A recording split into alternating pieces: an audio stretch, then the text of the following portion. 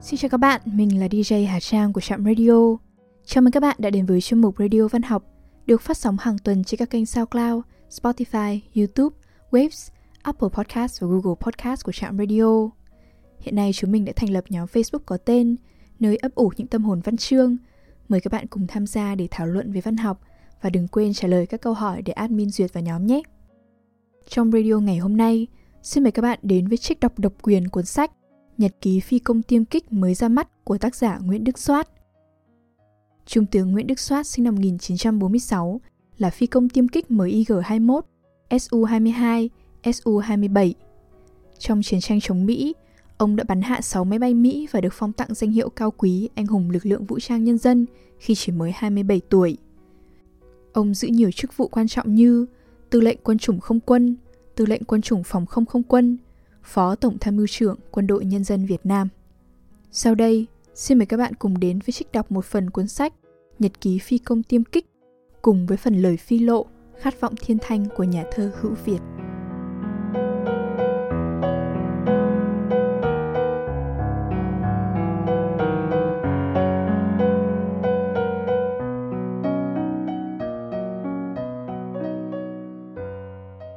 Khát vọng thiên thanh, Hữu Việt, nhà thơ.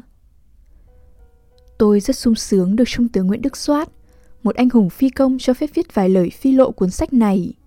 Một cuốn nhật ký chiến tranh tưởng chừng sẽ nằm yên trong kho tư liệu gia đình, nay nhờ duyên lành đã đến được tay độc giả. Chữ duyên vốn chỉ dành cho những sự việc không định trước, lại như một tất yếu. Từ lâu, nhật ký được coi là một thể loại văn học, được nhiều nhà văn sử dụng như một thủ pháp văn chương.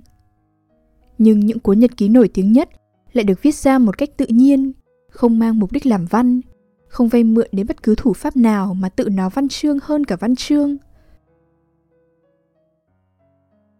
Bởi mang đậm dấu ấn cá nhân đặc biệt, gắn với những câu chuyện, trạng thái hoặc sự kiện khác thường, bằng sự trung thực và tin cậy đến tận cùng làm lay động người đọc. Lẽ dĩ nhiên, còn bằng cả cái tài của người viết. Bạn đọc đang cầm trên tay là một cuốn sách như thế. Tác giả vốn là một học sinh giỏi văn. Nếu không có chiến tranh, chưa chắc ông đã trở thành phi công tiêm kích. Tâm hồn lãng mạn mang hơi hướng tiểu tư sản của một thanh niên, người lính va đập với một giai đoạn lịch sử đầy biến động, hào hùng và khốc liệt của đất nước. Phải chăng đó là khởi nguồn lý do ông đã ghi chép cẩn mẫn và da diết trong suốt quãng thời gian 7 năm, 1966 đến 1972, từ một anh lính mới tỏ te bắt đầu học lái máy bay MiG-21 cho đến khi trở thành một trong những phi công có tài xạ kích giỏi nhất của không quân Việt Nam, đã bắn hạ 6 máy bay Mỹ và được phong tặng danh hiệu cao quý anh hùng lực lượng vũ trang nhân dân khi mới 27 tuổi. Cuốn nhật ký đã được bảo đảm bằng sinh mạng của người viết. Nó đã cùng người phi công trẻ bay trên những chiếc tiêm kích MiG-21 dũng mãnh trong mỗi lần xuất kích, để nếu chẳng may chủ nhân không trở về, thì nhật ký sẽ cùng anh tan vào đại dương thứ 5. Cho nên, dù là ghi chép riêng tư nhưng tính cá biệt vẫn mang độ tin cậy rất cao. Chuyện của một người nhưng đọc lên sẽ thấy tinh thần, khí phách của một thế hệ thanh niên Việt Nam bước vào cuộc chiến đấu khốc liệt, không cân sức với không quân Mỹ hùng mạnh. Thấy được những chiến công oanh liệt cũng như tổn thất không gì bù đắp nổi của chiến tranh. Thấy được cuộc sống, tình bạn, tình yêu, tình đồng chí thật đẹp mà có lẽ giờ đây chỉ còn trong hoài niệm. Cha tôi, nhà văn Hữu Mai, là tác giả bộ tiểu thuyết Vùng Trời. Từ lâu, các chiến sĩ không quân đã coi cha tôi là người nhà và chúng tôi cũng tự coi mình là thành viên trong gia đình lớn ấy. Đó là lý do tôi may mắn được biết, được gặp chú Soát từ khi còn là một cậu học sinh phổ thông và ngưỡng mộ thần tượng của mình vô cùng sâu sắc. Rồi đến thời sinh viên du học tại Liên Xô, tôi lại có cơ may gần ông khi ông sang Moscow học trường tướng, tức Học viện Bộ Tổng tham mưu Quân đội Liên Xô mang tên nguyên soái Voroshilov. Tôi nhớ những đêm hai chú cháu nằm trò chuyện tới sáng. Nhưng phải đến lúc này, khi hào hứng và hồi hộp đọc một mạch đến trang cuối cùng của cuốn nhật ký, tôi mới như được khám phá một thế giới khác, quảng đại và rộng lớn, cao cả mà bình dị hơn rất nhiều những gì mình từng biết về một con người, về thế giới của một phi công tiêm kích. Ông sinh ra để bay lên. Nỗi buồn lớn nhất của ông là những ngày không được bay, và niềm vui lớn nhất của ông là khi có lệnh cất cánh. Ông sinh ra để thuộc về bầu trời. Có lẽ Đây chính là chìa khóa để giải mã về một phi công, một con người. Qua đó hiện ra chiến công và cuộc đời đầy tự hào của một thế hệ tuyệt đẹp mang khát vọng thiên thanh. Xin nhắc lại câu nói của Claude Debussy, nhà soạn nhạc nổi tiếng người Pháp. Tác phẩm nghệ thuật tạo nên những nguyên tắc, chứ nguyên tắc không tạo nên tác phẩm nghệ thuật. Trong cuốn sách này không chỉ đơn thuần những dòng nhật ký của tác giả. Để bạn đọc tiếp cận văn bản thuận tiện hơn, Nguyễn Đức Soát đã viết thêm những dẫn nhập bối cảnh sự kiện, tương quan lực lượng ta, địch, số phận những nhân vật chính trong nhật ký, những hồi ức và những chiêm nghiệm khi đã có độ lùi lịch sử. Người đọc sẽ thấy hai cuốn sách trong một cuốn sách. Nhưng đây là sự hòa quyện hợp lý của hai thể loại nhật ký và hồi ký, làm nên sự bổ sung hoàn hảo cho một tác phẩm văn học. Không ai bắt nhà văn phải viết như thế nào cả. Cuốn sách này ra đời tự nhiên như cuộc sống đã tạo ra nó. Có lẽ là lần đầu tiên, bằng văn bản, cuốn nhật ký đã mở ra thế giới nội tâm của một phi công tiêm kích thành thật và thẳng thắn, riêng tư và xao xuyến, nghiệt ngã và ngời sáng. Đó là thứ ánh sáng của chủ nghĩa anh hùng cách mạng trong trắng, tận hiến tự nhiên ý thức cho Tổ quốc, nhân dân, đảng và quân đội, vượt lên mọi thử thách khắc nghiệt, mọi khổ đau và mất mát để đi đến ngày chiến thắng. Xin mời bạn đọc bước vào thế giới phi công tiêm kích.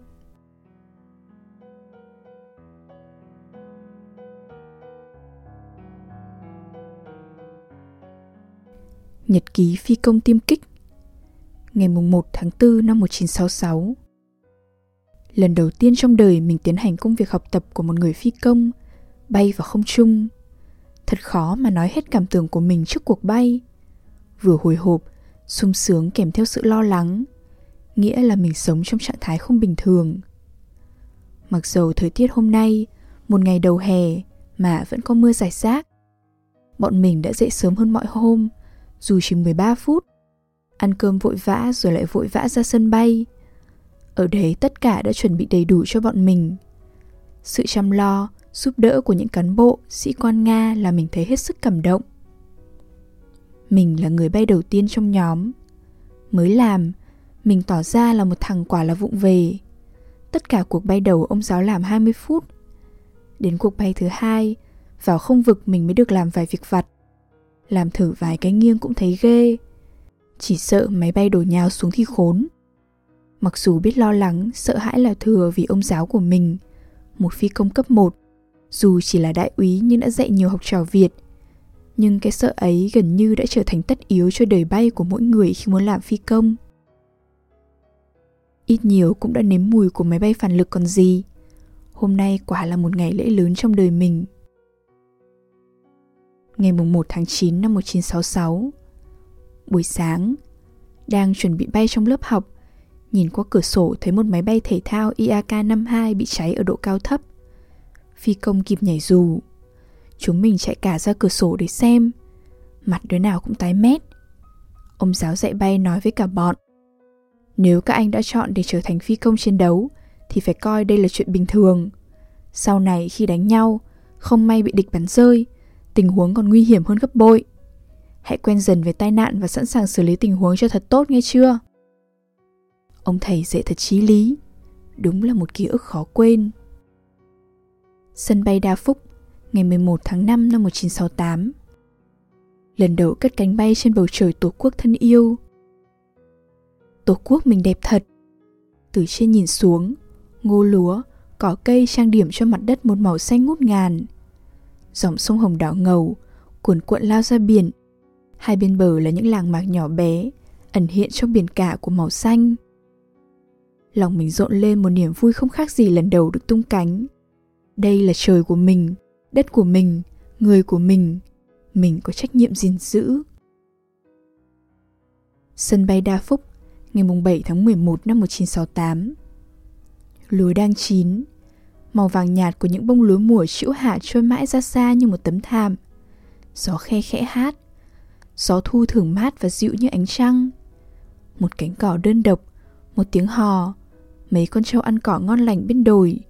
Bọn trẻ nhỏ bận quần cụt nôi chạy quanh đống lửa bập bùng trong ánh chiều, làm mình sống lại những ngày của tuổi thơ. Mình đi cũng đã khá xa, đi nhiều nơi, thấy nhiều cảnh đẹp. Nhưng sao cái hình bóng của một làng quê bé nhỏ ven sông Hồng với những hàng tre bọc lấy như chiếc áo ấm chống gió mùa đông bắc về sớm vẫn là hình bóng thân thuộc nhất. Ở đây mình đã lớn lên trong hương lúa mùa ngát thơm, hương cốm ngậy vị đồng quê. Ở đây, cái ước mơ bay lên đã nảy sinh trong mình như trồi lộc đến nhờ mùa xuân. Bay đi, mình lại hướng về nơi ấy với một tình yêu rào rạt, say đắm. Ôi quê hương, bao giờ ta lại được về bên người như những ngày nào của thời niên thiếu, được tắm mình trong hương lúa mùa ngào ngạt và tiếng của người mẹ già sớm chiều lặn lội vất vả như một cánh cò trắng thanh nhã của người. Ngày 30 tháng 1 năm 1972, vừa đi trực về. Dạo này trực, hầu như bữa nào cũng xuất kích. Bọn tiêm kích của Mỹ thì quần thảo nhặng xị ở bên kia biên giới, khu Sầm Nưa, Bản Ban. Chúng mình thì bay trấn ải ở bên này biên giới. Không thiếu những chuyến xộc thẳng vào khu chúng bay. Dạo này bọn Mỹ đã xuống gối, thường là thoái lui. Mình bay về, chúng lại lẵng nhãng đuổi. Ngồi trên máy bay mà thấy thời gian trôi vùn vụt, dầu hao nhanh kinh khủng. Muốn kéo ngắn cự ly để mà được đánh, muốn hạ cánh, nạp dầu tiếp rồi lại bay lên. Những ngày đi trực là những ngày có ý nghĩa nhất. Những chuyến bay lên lao về phía địch là những chuyến bay đẹp nhất. Và niềm vui lớn nhất, khát khao dữ dội nhất là được thấy máy bay của kẻ thù bùng cháy ngay trước máy bay mình. Ngày 16 tháng 4 năm 1972, một ngày chủ nhật đáng nhớ. Khó mà viết đúng được tâm trạng của mình sau khi bọn Mỹ ồ ạt dùng B-52 và một lực lượng lớn máy bay đánh phá cảng Hải Phòng và Hà Nội. 3 đợt đánh vào Hải Phòng với khoảng 150 chiếc máy bay tham gia. Đợt 9 giờ đến 10 giờ đánh vào Hà Nội bé hơn. Xong, bóng 4 chiếc máy bay F-4 bay ngang sân bay bổ xuống ném bom vào kho xăng Đức Giang, với những đám khói đen làm vẩn cả một góc trời như thiêu đốt lòng mình. Căm thù, tức giận, hổ thẹn, tất cả đều lẫn lộn, xoáy tung trong mình. 3 đứa bị bắn rơi phải nhảy dù đều là phi công MiG-21. Ta không bắn được cái nào của nó. Ngày 9 tháng 8 năm 1972, chính vì màu xanh mỡ màng của lúa, màu khói trắng của các ống khói nhà máy và bóng các em thơ đến trường mà mình chiến đấu. Chưa bao giờ mình hiểu hết mình bằng lúc này. Chưa bao giờ mình hiểu giá trị cuộc sống của một con người và vận mệnh của cả dân tộc bằng lúc này. Tổ quốc ơi, người gian lao hơn mọi điều tôi biết, người sâu xa hơn mọi điều tôi đã nghĩ. Đứng ở trên đồi cao này, một lần nữa tôi đã hiểu thêm rằng cuộc đời tôi đã được hiến trọn cho đất nước. Ngày 29 tháng 12 năm 1972, mình đã giao ban buổi tối ở đại đội xong, đoàn trưởng lại gọi sang gặp máy. Sau khi hỏi về việc chuẩn bị chiến đấu cho bộ đội ngày mai xong, đoàn trưởng thông báo: trên chính thức công nhận đêm qua Vũ Xuân Thiều hạ được một B-52. Radar C-26 ở Cẩm Thủy dẫn Thiều cất cánh từ sân bay Cẩm Thủy, mật danh XB-90, lên đánh vào một tốp B-52 bay vào đánh Hà Nội. Thiều gặp địch ở Sơn La, trong điều kiện không thuận lợi. Ở độ cao 10 km mà góc vào 90 độ, cự ly chỉ 4 km. Nó nhìn bằng đèn vì không dám bật radar. Thiều vào công kích. 1 phút sau chỉ huy sở mất liên lạc với Thiều. Không biết tin Thiều có nhảy dù được hay đã hy sinh. Sợ nó đâm vào B-52. Sợ nó thoát ly sau khi bắn bị cắm xuống núi. Hiện nay, bọn Mỹ đang đi cứu giặc lái ở Sơn La. Đồng thời anh Nhị còn báo: Hùng, hôm qua hạ 2 máy bay. Người ta bắt thêm 2 thiếu tá Mỹ. Chúng khai bị MiG bắn rơi. Hùng đã hy sinh. Thiều là bạn thân của mình. Nó thông minh, sống chân tình và rất mực đức độ. Trong chuyện riêng, nhiều lần mình đã tìm đến Thiều. Mới đây, trung đoàn giao cả trung đội bay đêm về đại đội mình. Thiều là trung đội trưởng. Thật là đáng tiếc bị mất những đồng chí rất tốt trước ngày thắng lợi. Thật tự hào có những người lính không tiếc cả cuộc sống của mình trong giờ phút thử thách quyết liệt của dân tộc đã mang về những chiến công hiển hách. Ngày 31 tháng 12 năm 1972, chiến tranh đã làm sáng thêm những gì tốt đẹp mà trước đây mình không thể thấy, đốt cháy những cái xấu mà mình khư khư ôm ấp như mang một bệnh tật để mình thích ứng nhanh với khó khăn. Chiến tranh đã thử thách mình, đã tôi luyện mình sẽ... Không một trường đại học nào, một học viện quân sự nào giúp mình tiến bộ nhanh được bằng cuộc chiến đấu vừa qua trên đất nước thân yêu này. Chiến tranh cũng giúp mình nhìn đồng chí, bè bạn bằng con mắt sáng suốt hơn. Adam Mickiewicz đã viết, phải nhìn bằng trái tim mình mới thấy. Mình thương yêu bè bạn hơn. Còn gì đẹp hơn là tình yêu đồng chí, đồng đội trong chiến đấu. Đêm nay, nằm đây, mình nghĩ đến những người bạn đã mãi mãi sống trong đại dương thứ 5. Đó là Khảo, là Giáp, là Đức, Thiên, Thiều, Tuế, Hùng. Mình biết, trong cuộc chiến đấu này, nhân dân mình đã mất đi bao nhiêu người con thông minh, ưu tú, trong đó có cả những người bạn của mình, những người từng chia bùi, sẻ ngọt với mình bây giờ không còn nữa. Thật là xót xa.